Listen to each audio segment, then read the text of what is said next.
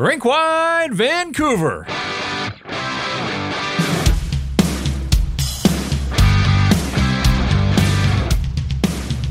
The Vancouver Canucks 4-game win streak comes to an end. A bit of a snooze fest in Minnesota, an early start, a game that felt like a matinee and two teams kind of sleepwalking through the motions. The Wild win it by a score of 2-1 in a shootout. This is Rink-wide Vancouver. It's brought to you by Betway, Jeff Patterson, along with David Quadrelli of Canucks Army and Canucks Conversation. And not a lot of goals, but lots of things to get to in this one, Quads. And when I look at this game, low-scoring affair, low-event hockey for the most part. The Vancouver Canucks, the talent disparity on the two rosters here, the Canucks with a ton of game breakers, the Wild not so much, and with 5 power plays and then 5 full minutes of 3-on-3 overtime, I think it's fair to expect a little bit more from the top end of the lineup. You're not going to win every game. Not every game is going to be a Picasso, I get that, but this was a game that was begging for the Vancouver Canucks top-end players to come through, and ultimately they did not.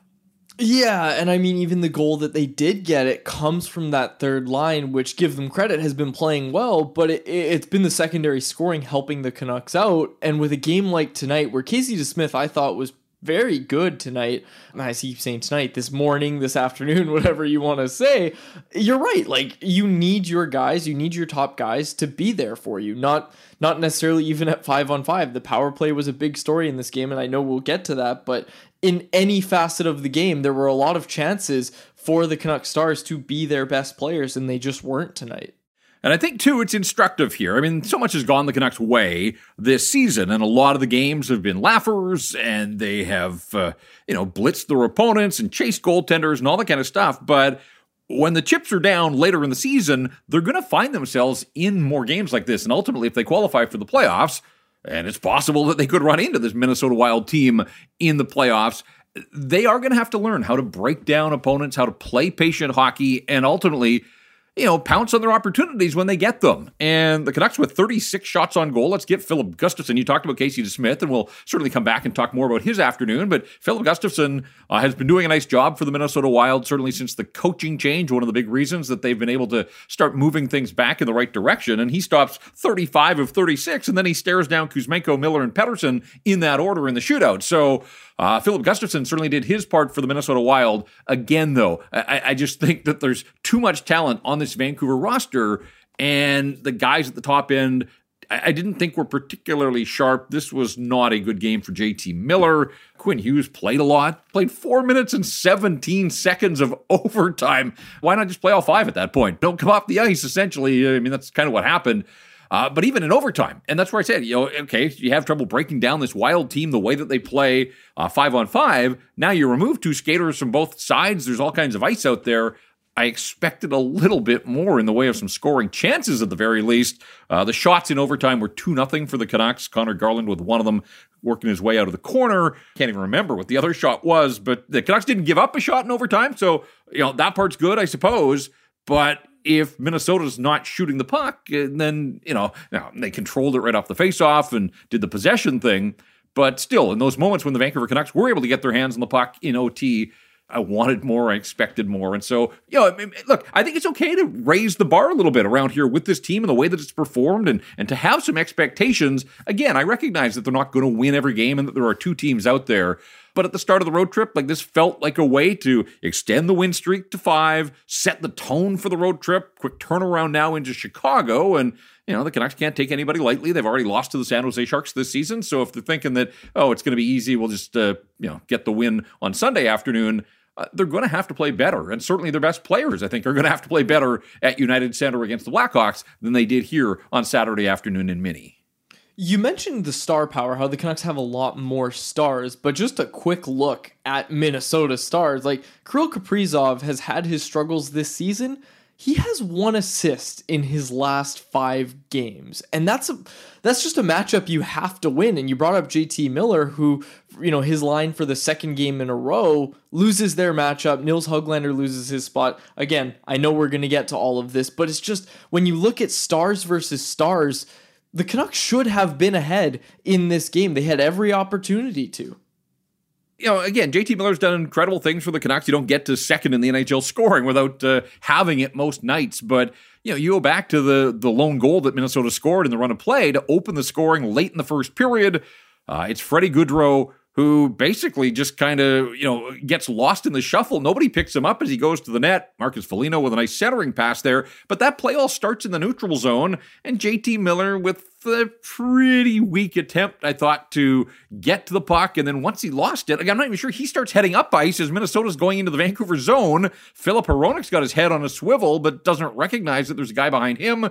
Brock Besser, I think, kind of got confused because Besser, with Miller over on the wall, Besser, even though he's the winger, was essentially in the middle there. There wasn't a whole lot of a back check from him. Quinn Hughes is the defenseman over on the left side as the puck goes wide.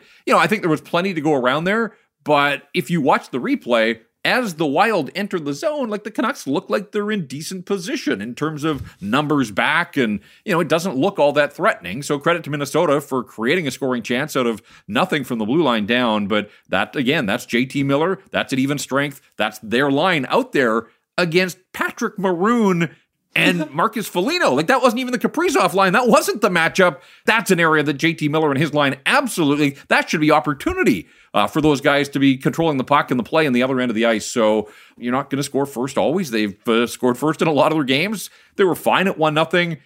And then, to me, really the story of the game, I come back to the 5 power plays, because all 5 of the power plays came after Minnesota opened the scoring. So ample opportunity as this game went along. And if you couldn't break Mini down at 5-on-5, then it wasn't a game where there was 1 or 2 power plays. They had 5 power play opportunities, ended up being 10 full minutes with the man advantage, 11 shots on goal. Brock Besser had 5 of them. I remember late in the first period, right after Minnesota had scored, I think it was the first Canucks power play, Miller found Besser in the bumper, quick little play, and Brock hasn't missed many from there. Looked like he got the shot that he was looking for, and Gustafsson made one of his tougher saves on the afternoon, I thought. But other than that, JT Miller had the breakaway on the power play at 1-1, and, you're looking for turning points right there. A guy that you would want to have the puck on his stick, gets in behind the defense, takes that pass from Quinn Hughes, and wasn't able to convert. So again, credit to the goaltender. But this, to me, this is just, it's an afternoon of missed opportunities, again, particularly on the power play. With such a boring game, and it was. such a boring overtime as well. It was just a prime opportunity for someone to do something exciting. If Elias Pettersson scores on that wraparound goal during the third period, 7 shots on goal for EP40 tonight. If he buries that wraparound goal, totally different conversation. We're talking about how it was a boring game until Elias Pettersson did an Elias Pettersson thing and won the Canucks the game. But that's not the conversation we're having. This was a boring game through and through, and it ends with the Canucks losing in a shootout, which should be abolished. But that's a story for another day. Yeah, and it is kind of funny. Clearly that is an element that EP40's added to his arsenal. We've already seen him score a couple of wraparound goals against Anaheim, against Carolina last Saturday, and he was looking there and not trying to tuck it in short side. He's trying to get the goalie to sort of overcommit and hope that there's an opening 5-hole there. I'm pretty sure that when he got that puck along the end board, that's all he was thinking is, here we go, wrap around, and we'll see if we can make it happen. Didn't happen for him there. But you're right. That would have changed the conversation. And then we would have said, terrible game, not much going, but one of the Canucks stars stepped up in a big moment. It's kind of funny to me. When I look at the final stat sheet, and you mentioned Elias Pettersson with 7 shots, I don't know. That might have been his best scoring opportunity. Off the top of my head, I can't remember any of the other shots that he had on goal in this game. Yeah, you're asking the wrong guy, because we were just having this conversation that, I can't remember them either. I would love to see the heat map and see where those shots came from, because I think I could maybe name you 2, and the wraparound is one of them. Yeah, so, look, frustrating game, I get it, and a frustrating result, but the good news is that they managed the loss. They get it to overtime, 3rd trip to OT this season, and the first shootout for the Vancouver Canucks, and clearly they've got some work to do. Kuzmenko, he got in a little too deep, couldn't do anything with it. JT Miller shades to that left side always, and has had some success with that move, but the little stutter step, and Gustafsson stayed with him, and then, again, you're hoping with the chips down that Elias Pettersson's going to come through. Those are your 3 guys, and Canucks go 0 for just the 1 shootout goal, and that was Matt Zuccarello 5-hole on Casey DeSmith, who then stopped Matt Boldy, and Kirill Kaprizov had a chance to win the hockey game, went to the back end, and wasn't able to convert there. They've played the Wild twice now, and they've given up 1 goal. They shut them out a couple of weeks ago with DeSmith in goal, so Casey DeSmith done his thing, and keeping Kirill Kaprizov in check. That's 2 games now, and Kaprizov hasn't found the score sheet. And so that continues a trend where, the Canucks were good the other night against Barkov and against Reinhart and Matthew Tkachuk. And even the game before that, Kucherov comes in as the leading scorer. He didn't burn the Canucks. And Steven Stamkos had all those chances, and Thatcher Demko was up to the challenge there. The Canucks have done a pretty good job keeping the other team's stars in check. And again, you do that, you'd like to think on the balance of play that somewhere along the way your own guys are going to rise up, and that just didn't happen. So I know I'm kind of beating the same drum here. That is clearly the takeaway from this hockey game, is there are games that are just begging for the best players to rise to the occasion, and the Canucks didn't do that. But one of their best players was Casey DeSmith, and I know that you focus on goaltending an awful lot, so let's spend a little bit of time just talking about him. 30 saves on 31 shots through the run of play, and then gets beaten for the one over in the shootout by Zuccarello. But there were some nice stops by Casey DeSmith, who, when you step back 31 games into the season, Dave, he really has been a terrific addition and a great pickup by Patrick Allvin and the management group. Yeah, and for him in particular, with the way he's making saves, I think that's what's really impressing me the most. If you think back, yes, he was getting the results, but let's be honest, the Canucks were playing very, very well in front of him and in front of Thatcher Demko to start the year. One thing that DeSmith has kind of struggled with, and I think he's been working on it quite a bit with Ian Clark, is his rebound control. And I thought a lot of the rebounds today were either it would drop right in front of him and he quickly corralled it, or there was no rebound. There wasn't that, okay, I'm going to make a save, but then it gets kicked out or bounces out to the high slot or the low slot, and it's a 5-alarm chance right away that my defense needs to clear it in front of me. Casey DeSmith was very good in this game, and it was, I don't want to say it was just him, but he didn't need a ton of help in front of him, it seemed like, to clear out those rebounds. So that was something that I was really impressed with and that I've kind of been watching in his game lately. Seems to be something he's improved on. So not only am I liking what I'm seeing in terms of the numbers he's putting up, just like I was at the start of the year, but the way he's getting to those numbers now, I'm very impressed. I think this is a goaltender who has improved throughout the season, which is obviously something you want to see. Full credit to the management group for going out and picking him up, because there was a lot of question marks surrounding the backup position heading into this season. But Casey DeSmith has been as good, if not better, than advertised.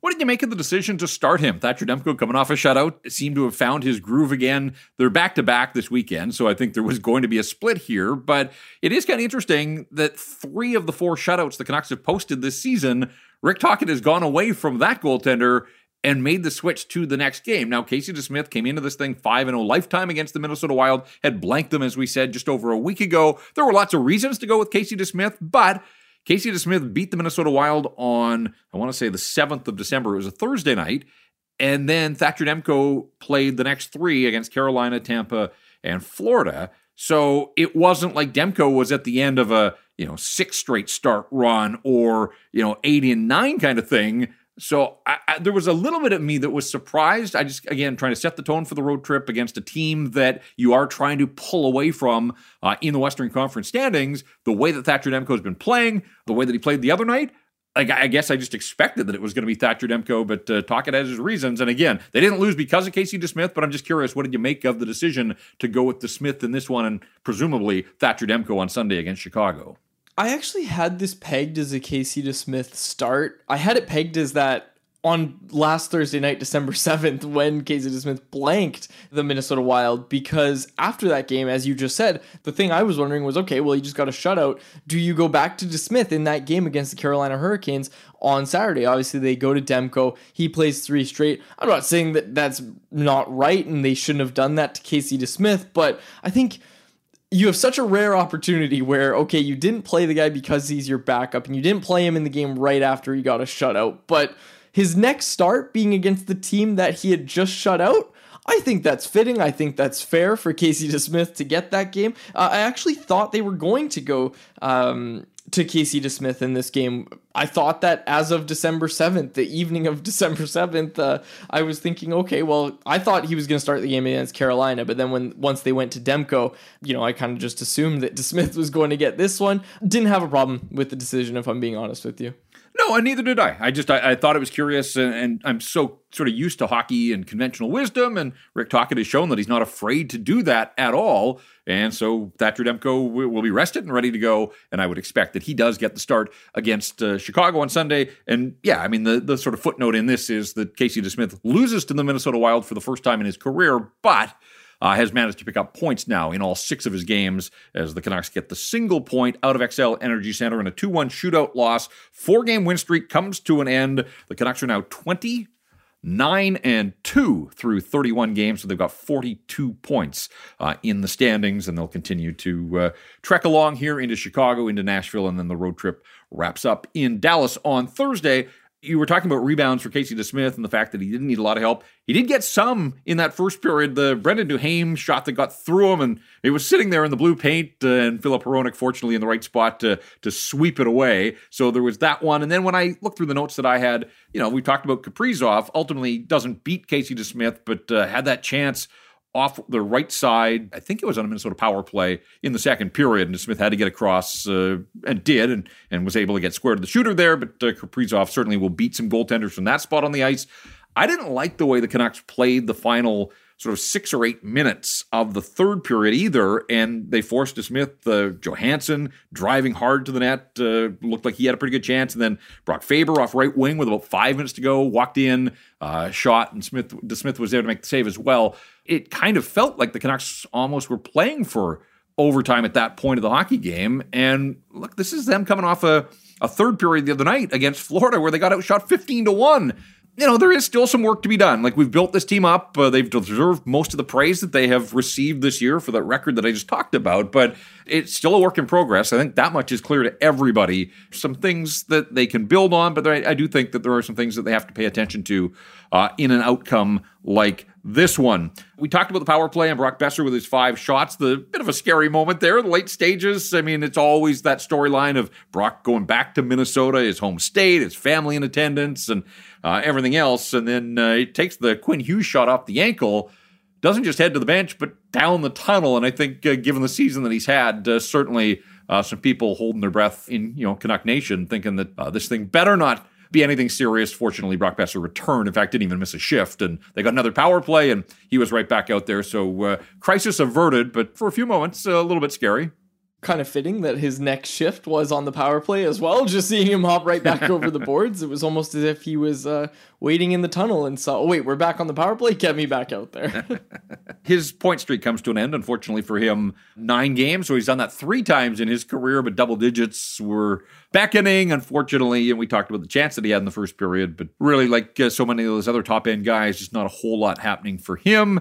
And I don't have a problem with Rick Tocchett's order of shooters, although when you've got one of the league's leading goal scorers, I wonder how deep they would have had to go to get to Brock Besser in the shootout. Now, I don't necessarily think that Brock Besser is a shootout ace. I'd have to go back and look throughout his career. The 3 that he went with, I think, are probably the 3 that I would have gone with, maybe not in that order, but whatever the case. Like, I don't have any issues with the 3 players that Rick Tocchet picked to go first in the shootout.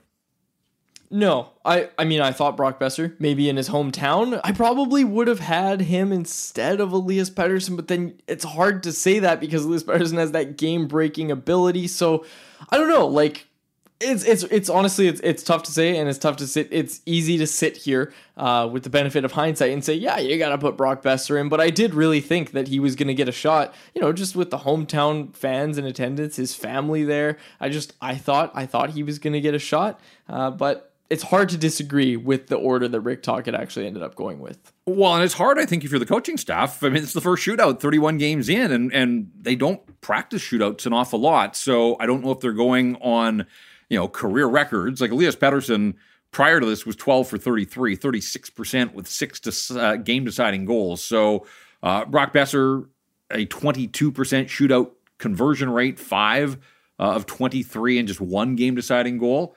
What's interesting to me is, and I remember writing about this at the time that they made the trade, is Connor Garland, at the time of the trade, had one of the best shootout percentages during his time in the National Hockey League. And we know that goals have not flowed at all. I mean, talking about a bold play, that would have been a bold play to go to Connor Garland. But as I look through the game notes here, Connor Garland in his career has been an ace. Now, most of that's I don't even know if he's had a shootout attempt as a member of the Vancouver Canucks. I think most of these numbers come from his time in Arizona, but who was the coach there? Rick Tocchet. 8 for 19, 42% on shootout conversions for Connor Garland. And Rick Tocchet would have firsthand knowledge of that. So, it's easy to second guess if the Canucks score in their shootouts. We're not talking about guys in their career percentages. We're talking about, hey, they squeezed out a victory and move on to Chicago. But, they sort of open themselves up. And again, I think I probably would have gone with those three guys. It's just unfortunate that you couldn't get a goal out of Kuzmenko, Miller, or Pettersson. Those were the three guys in the shootout. And so the Vancouver Canucks end up falling by a score of 2-1 to the Minnesota Wild, and we'll see. They've been good about bouncing back. We'll give them every opportunity, and obviously the Chicago Blackhawks in a world of hurt, but it'll be fun to see them take on Connor Bedard for the first time in his National Hockey League career. The one goal the Canucks did score in this game, yes, they got one past Philip Gustafsson, and that was Teddy Blueger off the rush, 3 minutes and 50 seconds into the second period. You talked about it right off the top.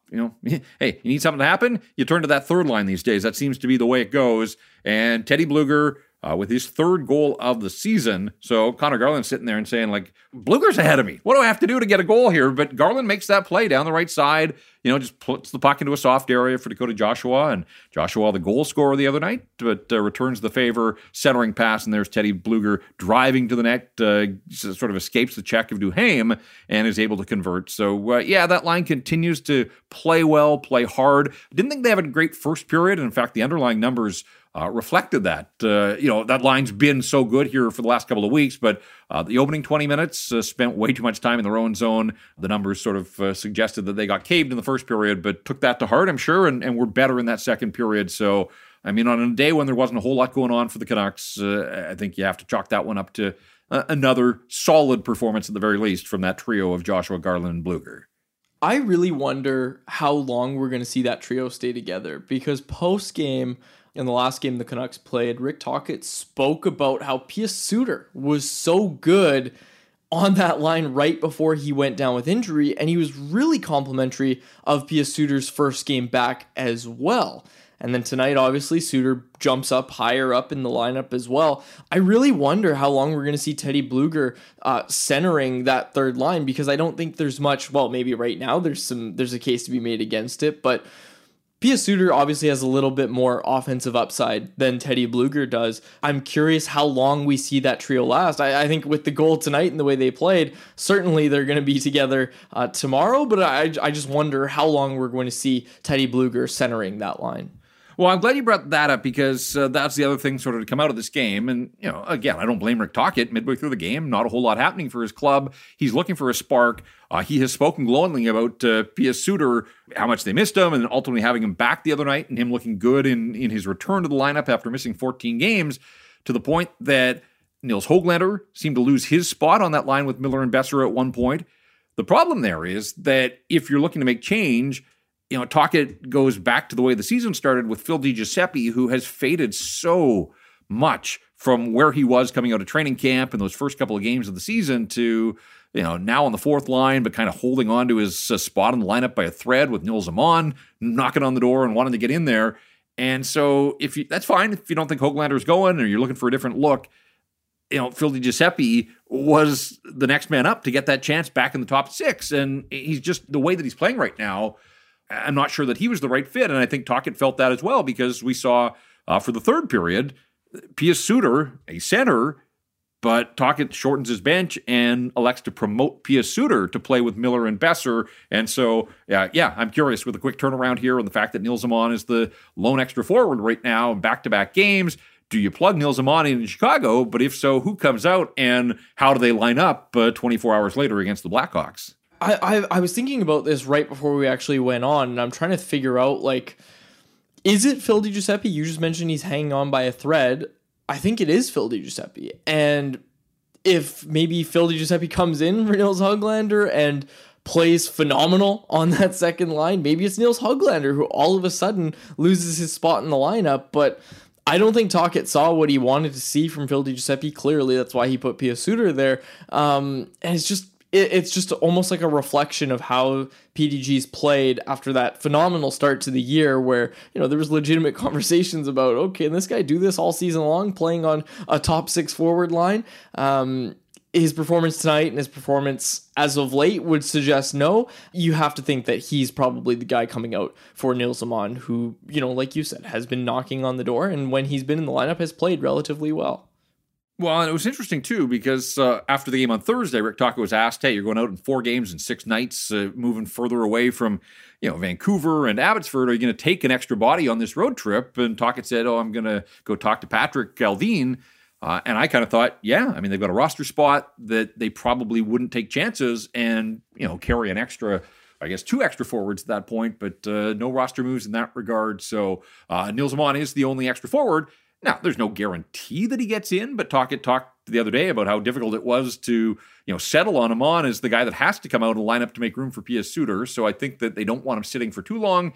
And, the contribution right now from PDG is, I suppose, his penalty killing utility. Well, Nils Aman can certainly do that and replace that and gives you a bit of versatility as a center or a winger as well. So I won't be surprised if that is the move that's made.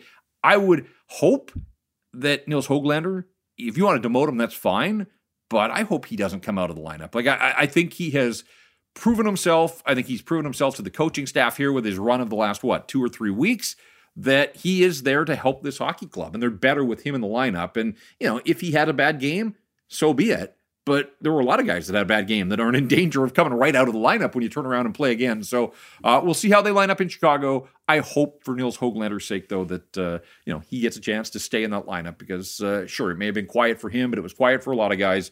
He could be better, and you'd hope that he would be when they get right back at it against the Blackhawks in a noon start on Sunday from United Center. This was 11 o'clock Pacific. It kind of looked and felt that way through the day. A bit of a sleepy Saturday game. Let's hope for better hockey on Sunday. But again, the Blackhawks, they are in a funk right now. I think they have 4 wins in their last 17 games or something like that. So, it's one of those games that should be there for the Vancouver Canucks. But saying that's one thing, they got to get out there and make sure that it happens. All right, lots to get to. We're going to hear from players and the coach as we move forward here. We'll get to our Rink-Wide Vancouver 3-star selection. We'll get some listener feedback as well to our social channels at Rink-Wide Van. See what the people thought of this one. We'll have a stat that stands out as well and a few more thoughts on what we might see on Sunday in the Windy City. But right now it's time for our Betway Bet of the Day, and we're going to look at a futures board here.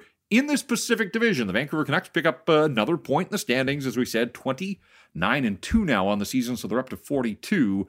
If you like the Canucks to win the Pacific Division outright, you can get them right now at 4-1 odds at Betway. So you may want to check that out. Obviously, running neck and neck with the Vegas Golden Knights and the Los Angeles Kings as well. So some opportunity knocking for the Vancouver Canucks and a single point out on the road.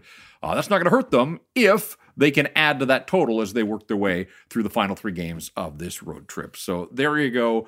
That's our Betway Bet of the Day. Must be 19 plus to play. Please play responsibly. The Canucks and the Minnesota Wild battled to a 1-1 tie through overtime, and then the Wild get the bonus point of the afternoon with a shootout victory. 2-1 is the final. You're listening to Rink-Wide Vancouver.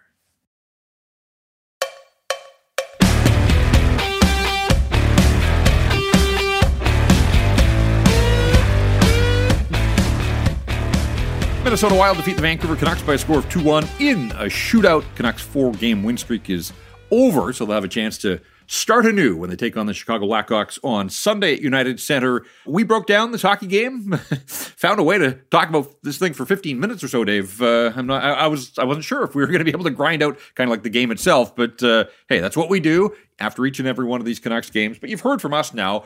Curious to hear from the head coach. I mean, so much winning for the Vancouver Canucks, 20 victories in their first 30 games, that Rick Tocchet obviously has liked most of what he's seen from his hockey club and the way that they have responded to the messaging from the coaching staff, but not surprised to hear that Rick Tocchet not all that thrilled with the performance of his group over 65 minutes and the shootout. I like the third. Obviously, the first 2 were kind of, I don't know if it's a plane ride, not be able to skate. I don't know, to attribute to it, but the execution was a little bit off the first couple. I thought the third we started to come find ourselves a little bit. Yeah, and I mean, I think that kind of sums up the way we saw it too. I mean, he just talks about the execution being off, but you can just hear it in his voice, right? Like he's a pretty emotive guy, and you can tell a little bit of exasperation, knowing that it was an opportunity that got away from his club. Yeah, and I mean, look, when you're pointing out that the 5-on-5 play and the power play were not good, like that's not something we're just making up here. That was something the head coach is obviously very, very well aware of. And yeah, like you grind out the point. It was a good win for them to get that, like get out of regulation and do that when you're grinding away. But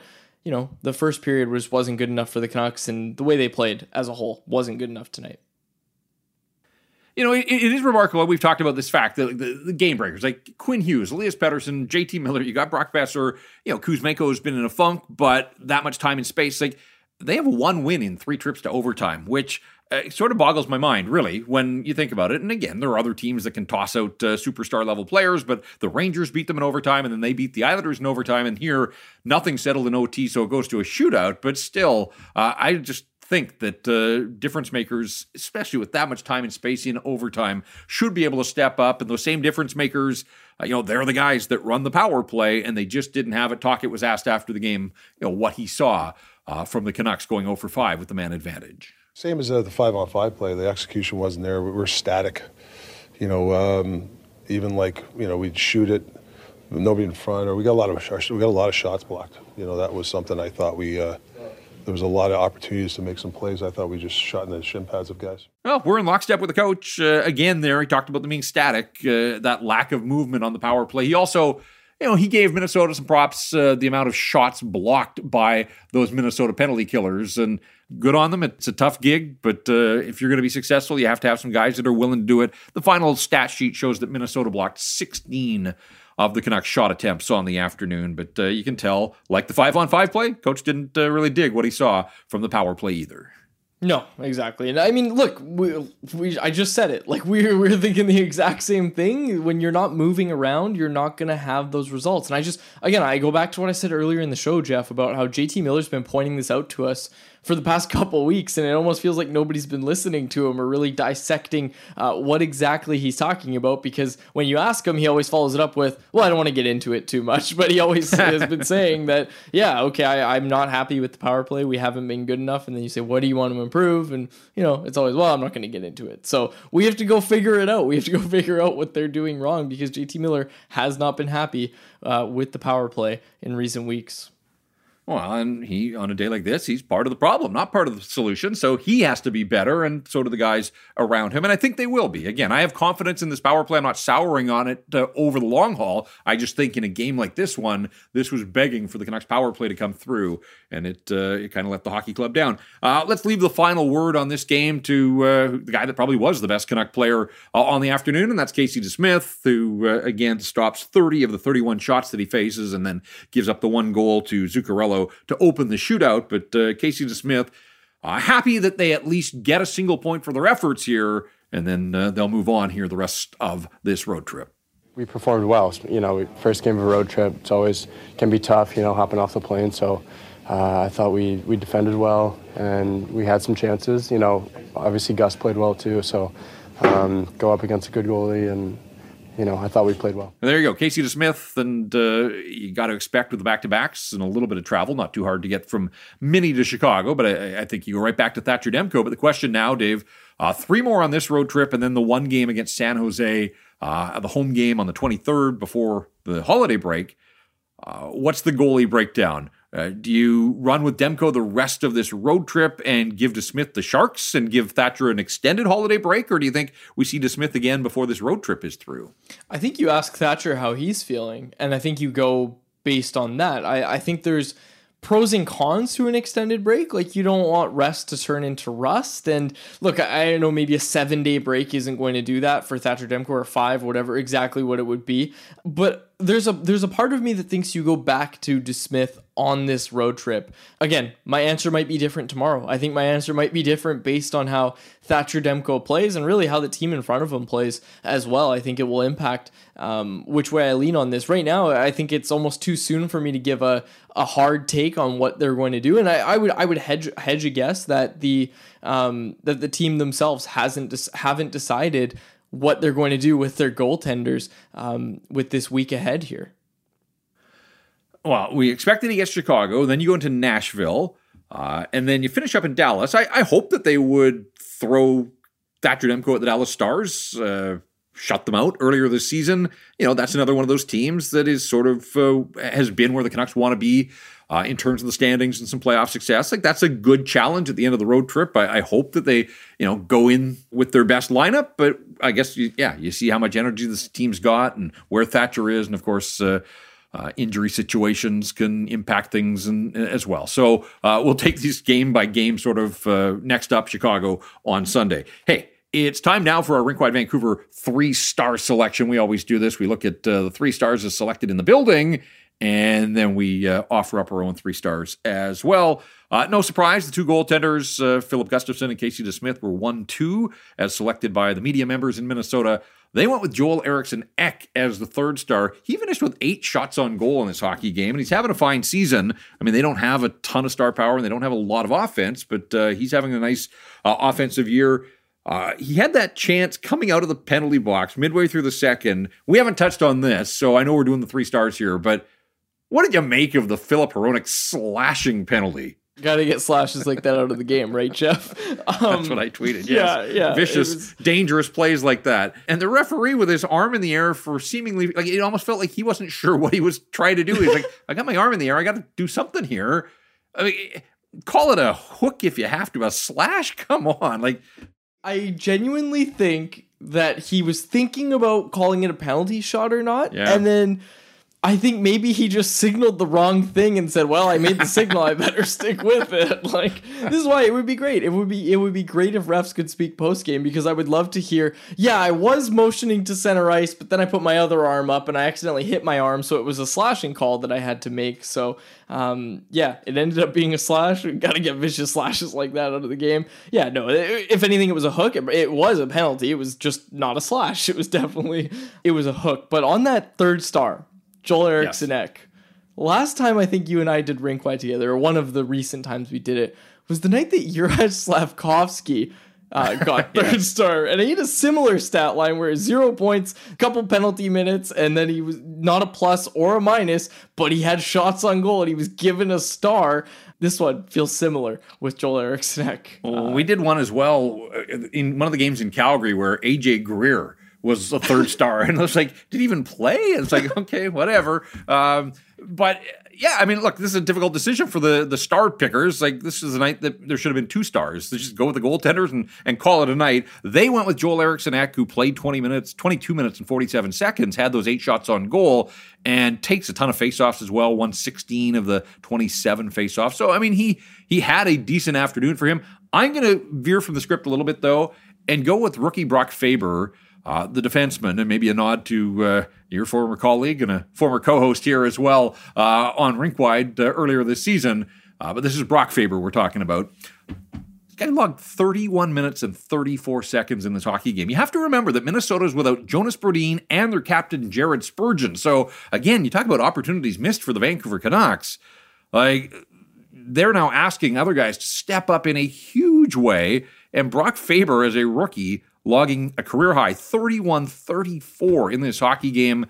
Jacob Middleton plays 27 minutes and 15 seconds as well. So they leaned an awful lot on those guys, and they helped the Canucks to just a single goal. So most of it's the goaltending, but credit where it's due as well. The defenseman that stepped up in a big way for the Minnesota Wild. So we'll go with Brock Faber as the 3rd star here on Rink-Wide Vancouver. You all right with that selection? Well, I mean, I'm just looking through the stat sheet, trying to figure out how it wasn't Brock Faber in the building and how it went to Eriksson Ek. The only stat that he has more of than Brock Faber was penalty minutes and shots on goal.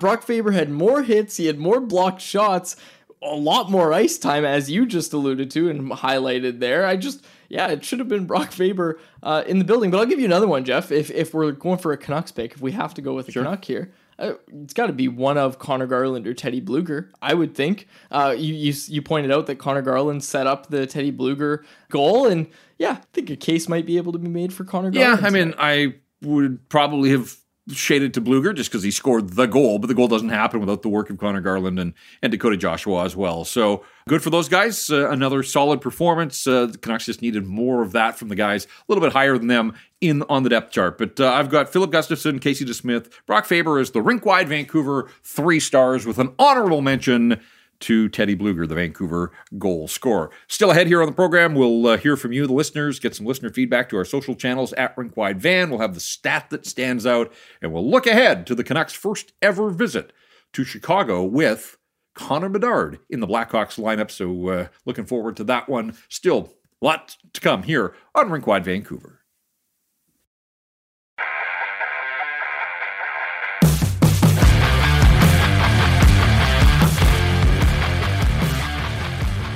It is Rink-Wide Vancouver. I guess the good news, Dave, is that we're going to be able to wipe this one. We'll have a whole new game to talk about 24 hours from now as the Canucks move on to Chicago. But we're breaking down a 2-1 shootout loss to the Minnesota Wild. We always do a stat that stands out on each and every one of these post-game podcasts. We've touched on it already. I just think on this afternoon, the stat that stands out for me is the 0 for 5 on the power play.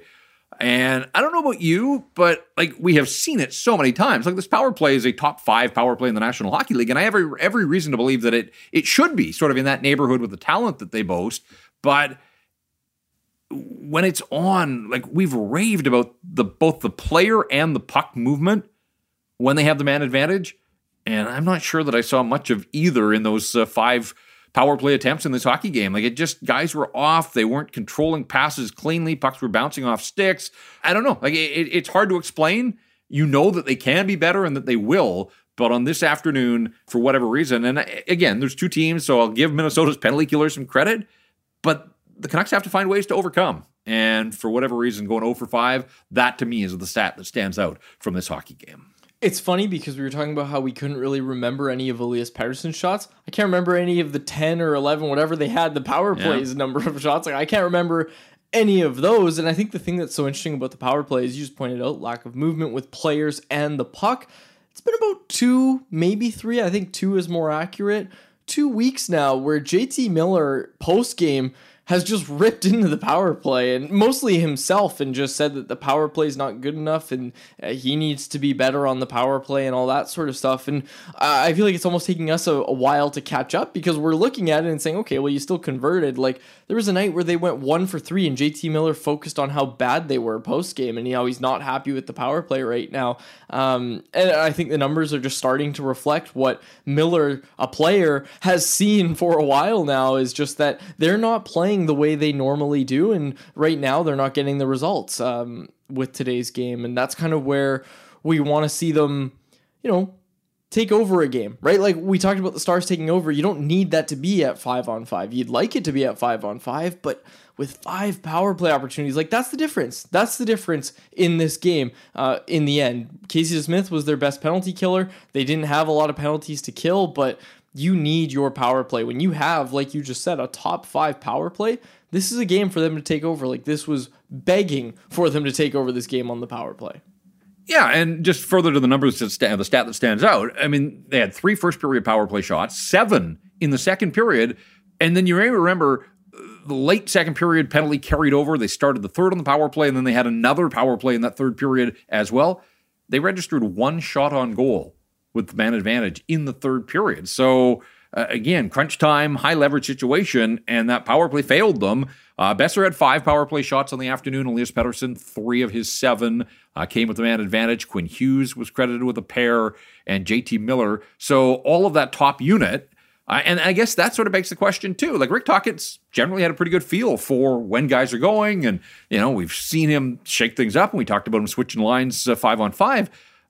On some games where your top-end power play isn't working, would it be the worst thing in the world to give the second unit a little bit more time? But, maybe the thinking there is, eventually this group is too good, it has to break out, and if you keep getting the opportunities, I'm going to keep feeding them these chances and this ice time, and his faith in that group was not rewarded in this hockey game. So, again, new day, it's a long season, power play can be better. And the next time around in a tight game like this one, it is going to have to find a way to be better. Let's hear what the people had to say. We'll get into our social channels at RinkWideVan. We always like to, we ask you what you thought or what your takeaways were from this one. Justin says, abolish matinee games. I see a lot of that out there. I'm not as, I wouldn't mind the Canucks playing some afternoon home games. I know 11 o'clock feels early with the time change. It was a 1 o'clock start at XL Energy Center in Minnesota.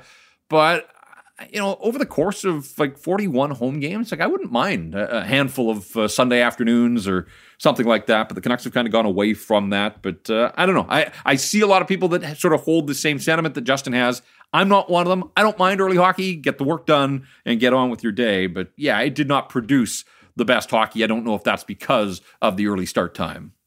I really like a 4 p.m. start at Rogers Arena. I'll just say it. I love that. I know people hate it because usually it's done to accommodate the Toronto Maple Leafs, but I love it. You get in, you get out, and sometimes it's still light out, usually not, but you get out and you still have your night ahead of you. I love it. I really like the 4 p.m. starts, but with matinee games, my birthday's in February, and for the past 3 years, the Canucks have played on my birthday, and it's been a 10:30 a.m. start for the past 3 years. So I really like that because I get all the work done that I have to do on my birthday, get it all done in the morning, and then I'm free to go do whatever it is that I want to do for the rest of my day. So I don't know. I like the matinee games to some extent. Oh, it's not where I thought you were going with that story. I thought you were going to say you didn't like the early start on your birthday because you'd been out the night before celebrating your birthday, and then it was tough to, get yourself up and at it and ready to go to work, even though it is your birthday. But all right, I'm making note, February birthday for Quadrelli.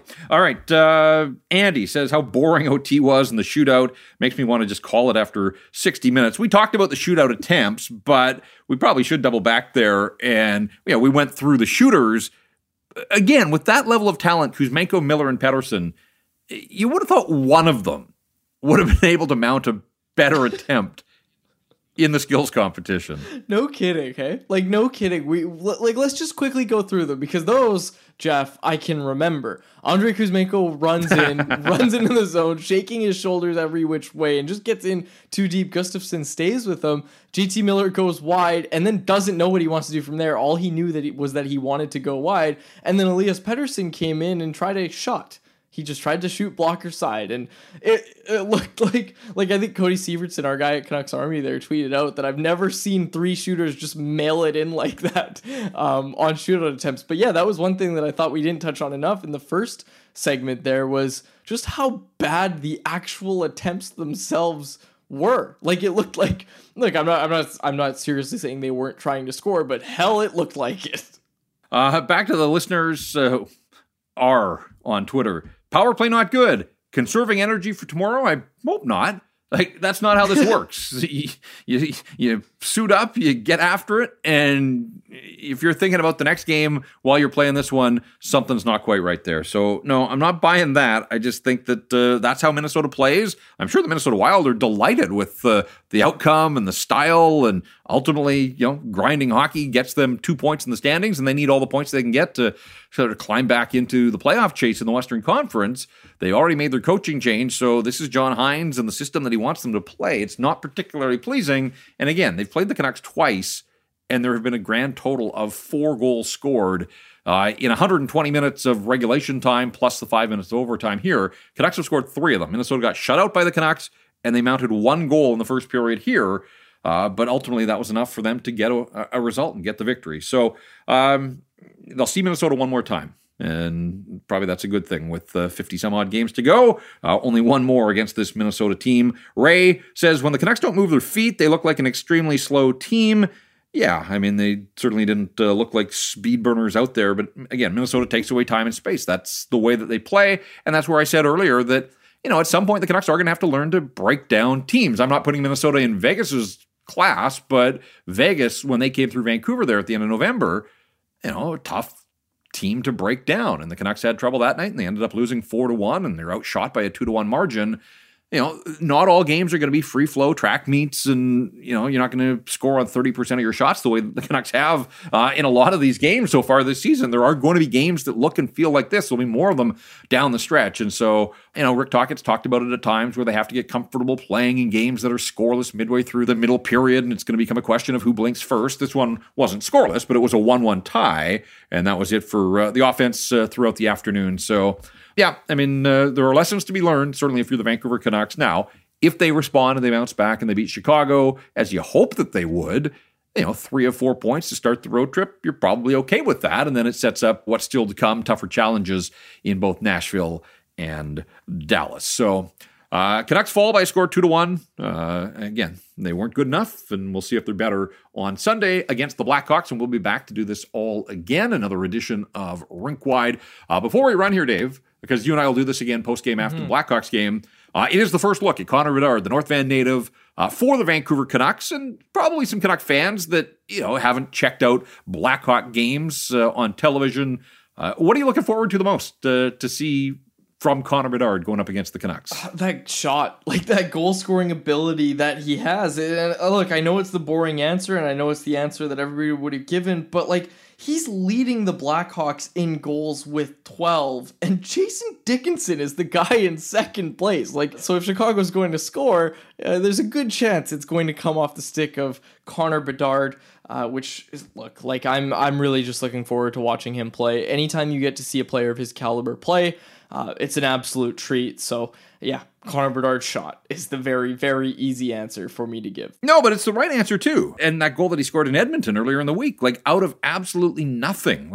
You give this guy an inch and he can beat you. And pretty remarkable. We know that he's not the biggest guy in the world. He's the youngest player in the National Hockey League and does not look out of place. For all the hype around him, I would say with 24 points in 29 games and leading the team in goals with a dozen, as you said, he has lived up to most of that hype in his first season and first couple of months in the best league in the world. Of course, you're right, Jason Dickinson, Anthony Beauvillier traded away by the Canucks to the Blackhawks. It'll be the first time the Canucks see their former teammate in Beauvillier. So some storylines there. No Seth Jones for the Blackhawks, so they're already a pretty weak team, and there's a guy that logs a lot of minutes for them, but he will not be available to the Blackhawks, so we'll see if the Canucks can pounce on that. Canucks are going to have to be better. That's the bottom line. They get a single point out of Mini. They pack their bags and they head for the Windy City. A noon start Pacific on Sunday. The Vancouver Canucks and the Chicago Blackhawks will be back to break that one down. Full recap afterwards.